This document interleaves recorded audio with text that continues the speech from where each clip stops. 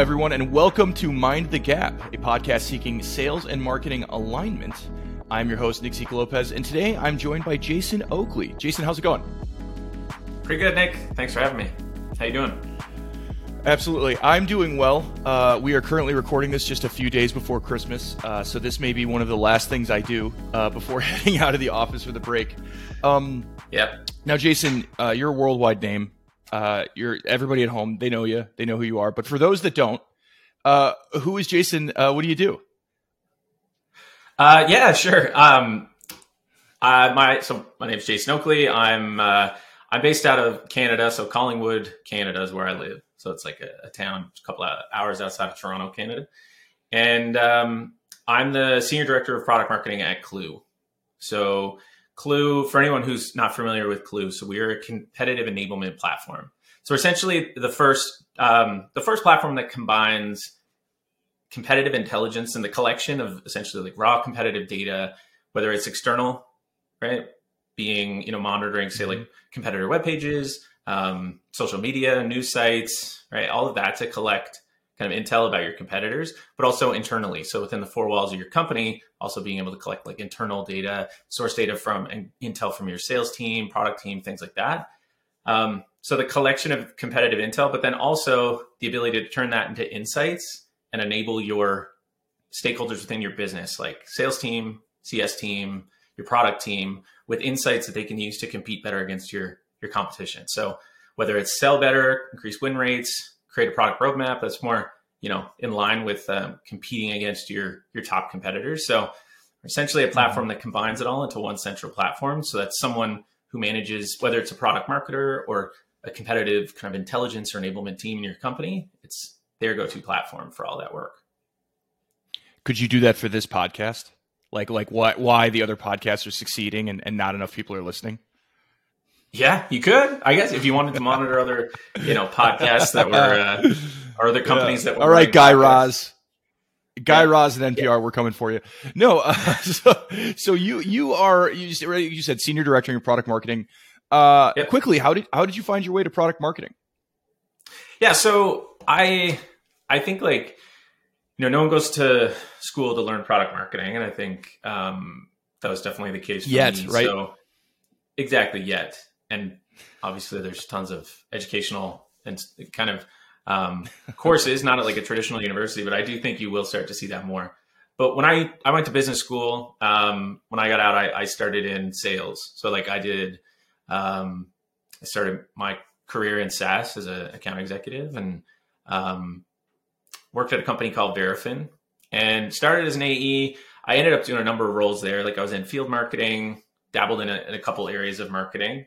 And, but when I left Verifin, what I got into was customer marketing. And that kind of transitioned me into CS, like customer success, that side of the org. And, I went and did customer success at a small, like 5-person startup called Brownie Points. Eventually started working at a company called Uberflip, where I was a CSM for a couple of years, but then I was approached by our CMO and the product marketer had just left. They had one product marketer and they were looking for a new one, but to build the product marketing function out more. And so I think what I had was like a combination of a few skills. I think I had the empathy of understanding CS and sales and like what those roles required and what they needed.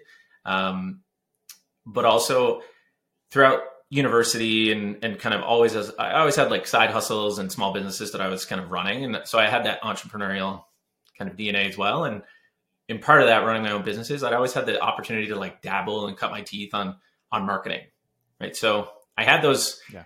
I wouldn't say I was great at any of the skills, but I had enough to make me like a bit of a jack of all trades. And I think that's like a good skill of product marketing. And so I had the tools.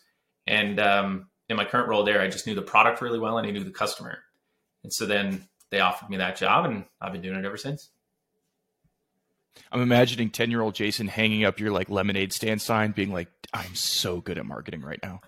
I was definitely one of those guys who I loved the lemonade stand. I had my own paper route. I was always doing that kind of stuff. Yeah, I mean, and you have that newsletter on hustle culture. So no, I'm joking. Okay, so what I want to talk about is, so like you said, right? You know the product, you know the customer, you go to product marketing, and I think that that's endemic to the industry right now. Like, all right, who can sit between these two things? In the way that the product manager used to be, okay, you know the product and you know the user. All right, here let's put the product person in front of there to facilitate that back and forth. Product marketer is kind of like the product and the customer, but product marketers kind of do everything, and I'm not going to say nothing, but product marketers do everything. And it leads to this like product marketing performance anxiety or product marketing imposter syndrome that I want to talk about today. So, we were talking the other day, and we're talking through how we had both seen, this, I don't know what you want to call it, where product marketers feel threatened or are unsure of the value they bring to the community. I remember you had, so first of all, have you experienced this? Have you felt this? And how does this manifest itself? Yeah, it's interesting. Like, I think the imposter syndrome is definitely, it's something that, if you were to say imposter syndrome to me, like, I know it enough to be like, yes, I know the concept. I would say it's something that I feel. I think one of the reasons we feel this idea of imposter syndrome is a lot of times I think product marketers, you might be the first product marketer at a company, or you might be brought into, a pretty well-established company as like maybe their first product marketer. You might be building the function at a startup. But I think product marketing in general, it can have, in many times, it has like a direct line to the CEO. It's involved in a lot of these like strategic decisions, because those strategic decisions have to do with like go to market, with positioning, with like category creation, like all those things always involve product marketing to some extent. And I think a lot of product marketers are kind of thrust into this position where they're involved in some of these like high stakes conversations. They might not feel that they're like ready for that, or, equipped, enough to be in those conversations. So I think that there's some imposter syndrome, but I do think as well, just like product marketing, I think at least I've felt it, and I know people that I've managed have felt it too. Like, I think there's just a lot of situations as a product marketer where you're in these, whether it's social situation or whatever, like within the workplace, you're kind of like, you're put in these positions where you are kind of like high anxiety or stressful situations that have to do with kind of you feeling like you need to be capable of something or doing something or responsible for a particular thing that is not necessarily either in your wheelhouse, or your expectations of like what you're supposed to be doing as a product marketer are too high. And so whether you call it imposter syndrome or you call it something else, there's definitely that like feeling. Well, and it's this idea because product marketing spans so many like disciplines, right? Like we think of like, it kind of sits between so many things. So in many ways you might feel responsible, whether it's true or not. You might feel responsible if you're in the company Slack and someone asks a positioning question, and then a persona question, and then a pricing question, and then a competitive intel question. You kind of have to feel like you have to own all those things, and it's either not realistic or you feel. And I see that demand gen being a huge thing. I was speaking with I see, well, actually in the community the other day, where the question was like, all right, so what does product marketing do with demand gen? Is demand gen taking something away from product marketing? And I know like that right there, you almost get to that, what I will call imposter syndrome of like, oh man, they're hiring someone else, or oh man, this other person knew something that I felt like I should have known. That's bad. That's like bad for me somehow. And you almost see that happening. Yeah, there's like I like your point too of, I think product marketing is responsible for so many things. So as those start to get, whether someone does something that you feel like, oh, should I have done that? And what that creates for you is like doubt of like, shit, am I not doing my job? Right? Like, I think that happens a lot. And it just could be that there are like people who've been with the company a long time and they know your competitors, or maybe they know your, they know positioning. Like, it could be a really seasoned account executive who just knows how, or has at least an opinion on how you should position things. And so they're chiming in just to be helpful on like what's helped them close deals. Yeah. But that can create this feeling of like, I didn't get there first. And I think there's this feeling of with product marketers, and again, I'm not speaking for all product marketers. I speak for myself, and I speak for like people I've talked to. But I think like, take a competitive intel for an example, or competitive, like when you're trying to enable your sales team, not just like the intel, but you're trying to enable them with like insights. And you have a competitive intel channel. A lot of people do this, right? Like it's one of the first things I do if you don't already have them when you come to a company and you're in Slack. Create a channel that everyone can start to just toss in information about your competitors. And I've been in a situation where, say, a couple weeks go by and product marketing hasn't posted anything in that channel, but sales team has been super active, sales and CS, and they've been posting insights. I think as a product marketer, a lot of times, because I've been asked this from people I've managed who've been like, is it bad that we're not posting things in there? They have this feeling that product marketing is supposed to be like first. We're supposed to be the ones that are the most proactive, are the first to be able to give you insight, like intel, right? And I think that it's just unrealistic. Like a lot of the great intel comes from conversations that your sales and CS team are having, right? Or your product team or anybody. Mm-hmm. It's not a product marketers don't need to be the ones who are providing all the intel, right? Product marketers should be the ones that create the environment and like the tools and the processes to be able to just collect data from the team. They don't need to be the first, right? But they're the ones to create this environment where you're able to collect everything and nothing gets missed. And that's very much like a team game. And then a product marketer is responsible for, again, putting processes in place and just being the one to help wrap context around all those insights. But you're not the one who has to be first there with everything.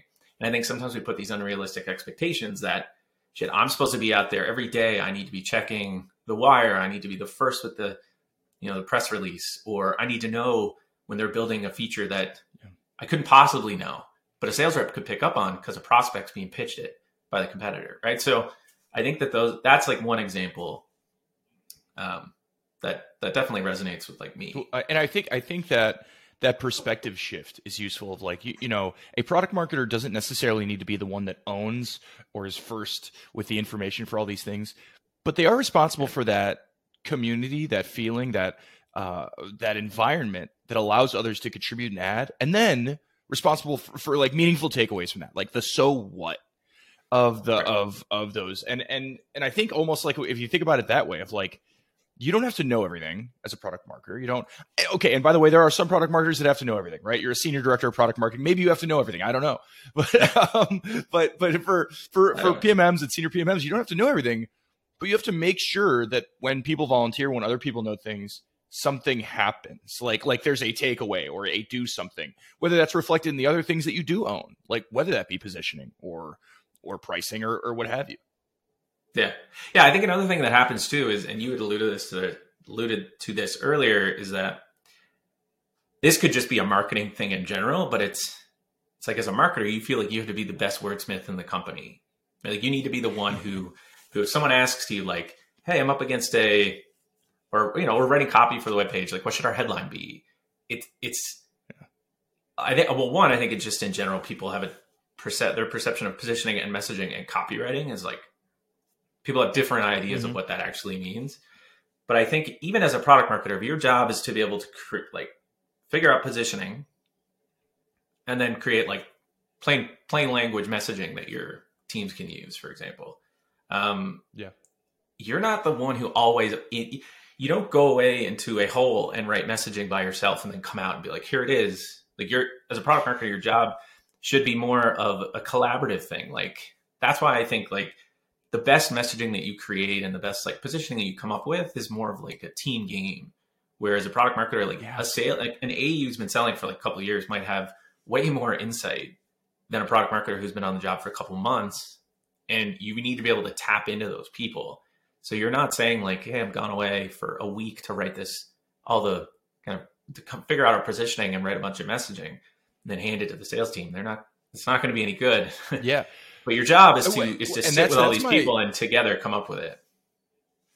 Well, and that shift, and this is, we're doing an enablement recipe on sales kickoffs right now for sales. It's saying, all right, don't like whether it be a sales kickoff or positioning or whatever it is. I think the shift from this is a thing I have to create and bring to the company versus this is a thing I'm responsible for us all creating is huge, right? Like it takes away this, hero ball, Kobe with the basketball with 3 seconds left to, hey, we got to figure out how to score here. And I just need to make sure that we get it. And oftentimes people don't want that, right?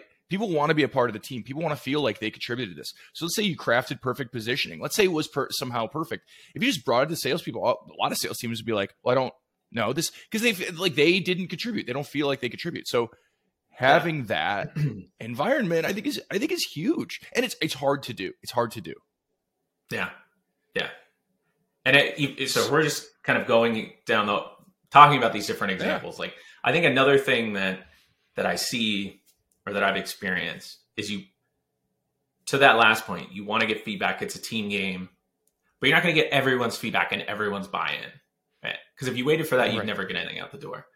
So I think another thing that does cause that kind of that stress or that anxiety is when you're ready to ship something, right? And there's always going to be someone who maybe wasn't in on that conversation and or might not be invested in that messaging, right? And I think it's one of those things too, is that it's always an evolution. It's always you're always improving as you go. And I think we also need to be okay with, this is ready to ship, right? Not waiting until everyone signed off on it, it's perfect, but being like, okay, this is what we want to move forward with for now. And just knowing too that some people aren't going to agree with it. And it doesn't mean that it's not good positioning or it's not good messaging.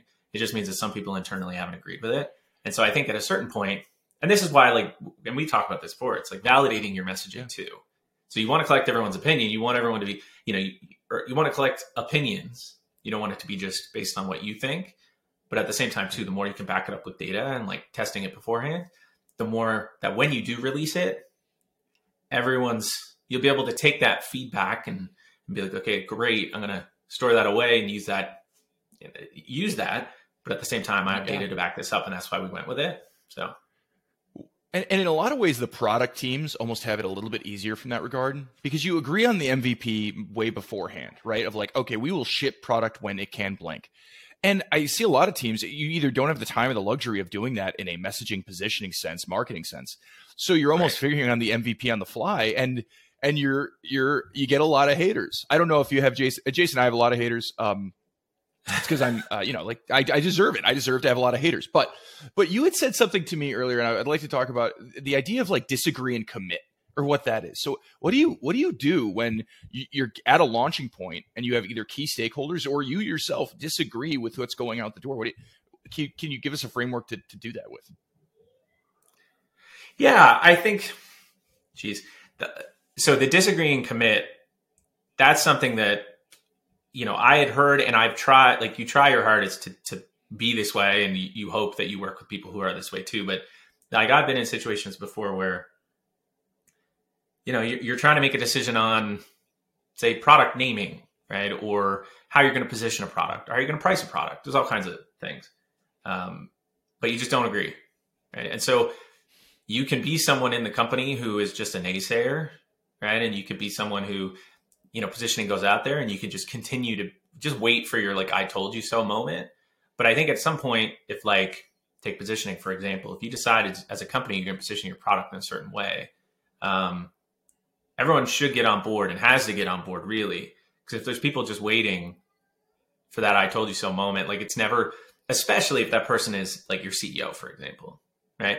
Yeah. We've all been in these situations where we're trying to convince our boss, for example, that we should, do a certain project or hire a certain person, and they don't have buy-in, but at the same time, they let you do it, but then they hold it over you kind of, and they're waiting for that moment to be like, I knew that person was going to work out.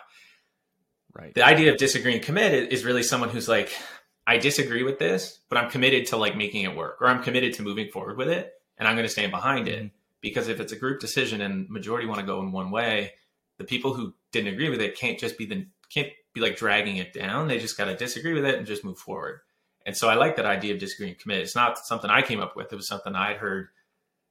I think it was a HubSpot thing. I don't know, but it was, it's something like, it's a method, like a frame of mind or a way to think that I really like, because there's no way you're going to agree on everything, but you can't just drag on a positioning exercise forever.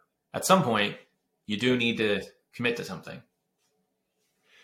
And I think the idea too of knowing going into it, and that's a challenging thing for any product marketers, sales, whatever it be. like going into it knowing the thing you're going to do, even at its best, there are going to be people that don't like it. Like, and just knowing that is so freeing in a weird way. I don't know if you feel the same way of like the best version of this, people are going to tell me is bad. So when people tell me it's bad, what I need to listen to is what do they not like and how many people not like it? And that comes back to the positioning validation we talked about. I think by the time this goes out, our Ask an Expert blog will be out. Jason had some really cool thoughts on how to validate your positioning and messaging. But whether it be, like you said, positioning, pricing, like take the 7 things product marketing does, you're gonna be just like bad opinions on it. In the same way that when you build a feature, people don't like how it works. Whatever you do, knowing that you're going to get that negative, even if it's constructive or destructive feedback, going into it knowing, okay, I'm going to sift through that feedback for the what they're saying and ignore the negative vibes. Totally. Yeah. It's interesting because it's like, I'm not a psychologist. Like I'm not an expert of the mind, and I don't know how to tell people to deal with imposter syndrome, right? I could talk about how I have talked about some of the things, or at least the way I think about it. But I think one of the things that just helps is understanding that all people deal with this stuff. But I just know in product marketing, you're working across so many teams. You're responsible for all these different kind of, I don't know, product marketing almost seems like this bucket that all kinds of random jobs are tossed into at a company, because you're responsible for a number of different things. So you're asked to really switch gears a lot in a day. And so you're naturally, you just can't be the expert in everything. And I think that just not knowing that everyone's dealing with it and that it's just like kind of normal. But to your point, kind of knowing that and expecting that it could be like a freeing sort of thing and allow people to do it with a little bit less stress. And I think so. By the way, you're on a podcast. You are the expert of the mind. No one can answer back to you right now. So whatever you say is right. Sure. So I just want to cap off this discussion because, to what you said, right? Like knowing that if you follow the Product Marketing Alliance, if you follow these different communities, the question always goes up of like OKRs. What are you responsible for? How are you structuring your OKRs? And I think perhaps the lack of clarity around exactly what you're responsible for is what leads to a lot of this anxiety or whatever that is, right? So just because like maybe you don't have a number to hit, maybe people think you have a number to hit and you don't have, or you do have a number to hit but you don't know how to measure it, whatever that is. Can I just get your opinion? By the way, this is an opinion. This is not because everybody has their own opinion. There's no right answer. How should product marketing be represented when it comes to OKRs, objectives and key results or key performance indicators? How should product marketing be measured? Just your thoughts. Yeah, I've had it. So I guess I've had a mix of things. So my last company, so Chili Piper, as product marketing, we were essentially aligned with a business unit and we were measured on that business unit's ability to generate revenue, like pipeline and close revenue. And so at Chili Piper, product marketers were very much kind of like a brand or a business owner, right? So we had multiple products. Each one was responsible as like the quarterback of that business, kind of like the GM, and we would run off revenue. Mm-hmm. And I think it depends on like how your team is structured. If a product marketer is in your company, like the owner of a particular line of business, and you're directly you're taking on more than just, I think if you are taking on that role of being like the GM of a particular line of business, then I think like aligning with revenue is always a good thing. I think that, knowing that I did new positioning and that impacted X dollars in revenue is going to be obviously really hard.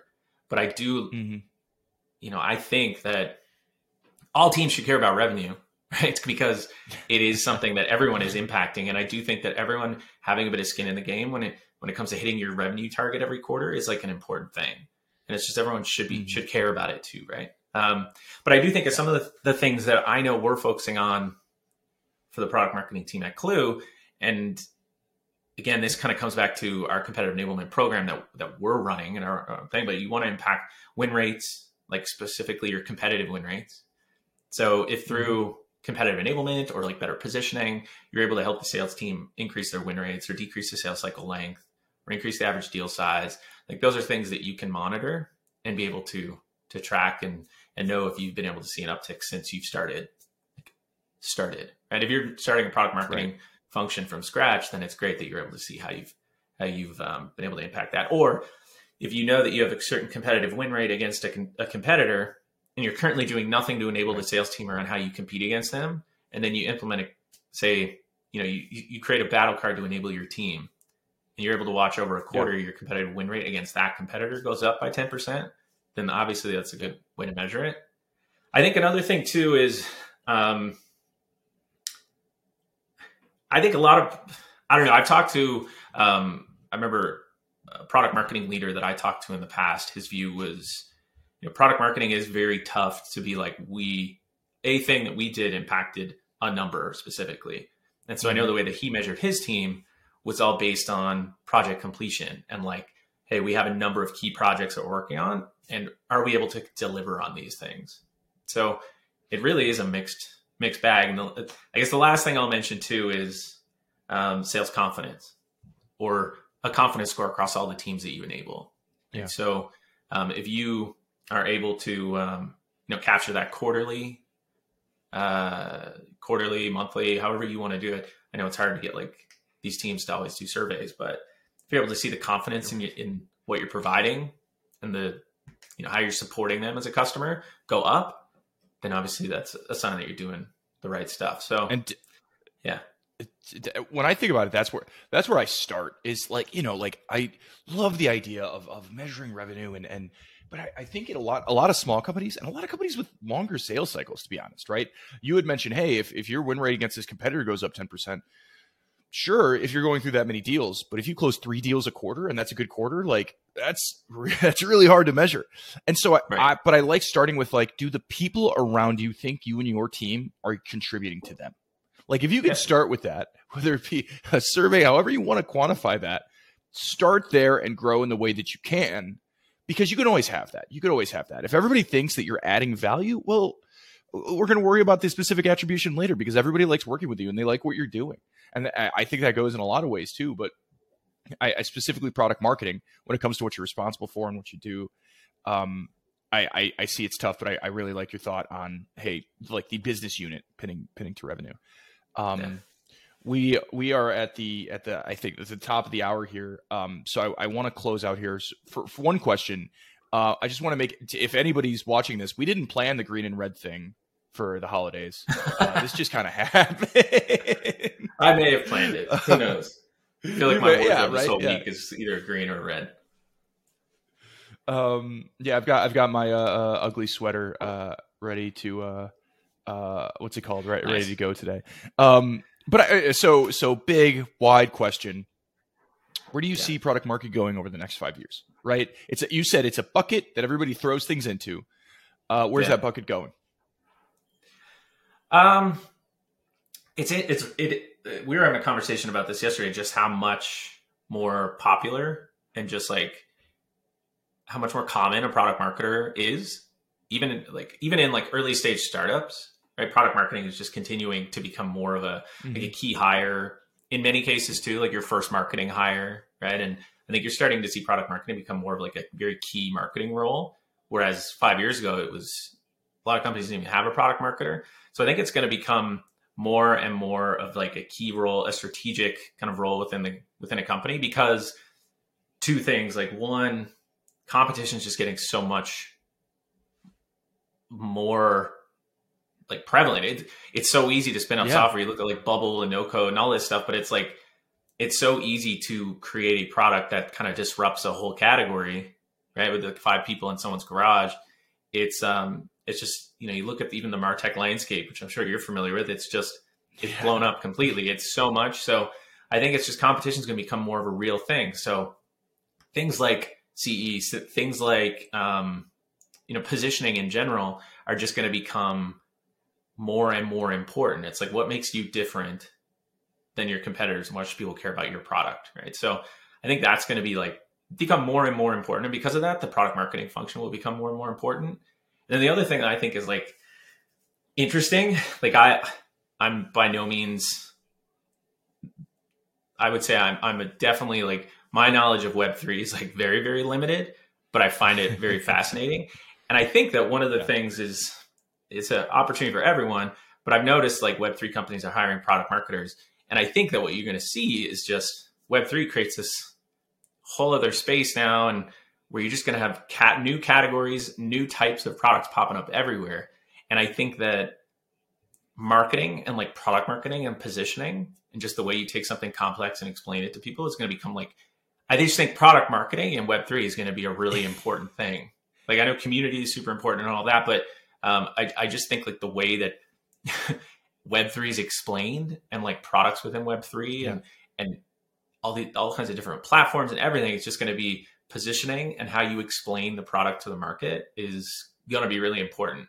So I think like product marketers are going to have a lot to do with Web3. Yeah. Well, and we were talking with Christina Libby. She's the CMO at Hypergiant, an AI driven company. And we were talking about how do you explain an AI product, right? Like no one understands how it's what, like maybe, and she was talking about, well, you have to focus on that. You have to focus on like what you're doing. I've been waiting, and you just won the prize. You're the first podcast guest to mention Web3. So hats off to you. I've been waiting for it. Nice. No, but I think that the two things are, one, exactly what you said, explaining, all right, what is your thing and how is it different than the 12 other things that would seem to be exactly like you? Which I think we're going to see a lot more of.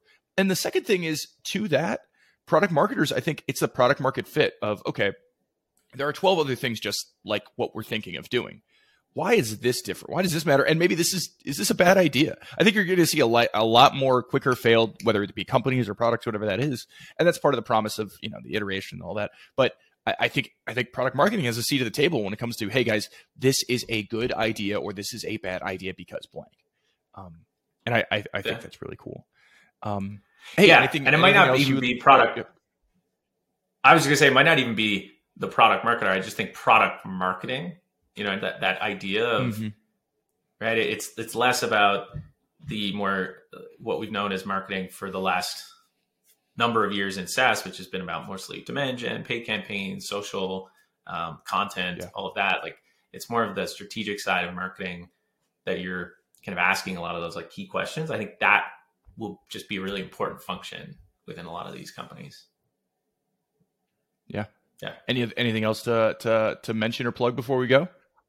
No, I would say listen to this podcast.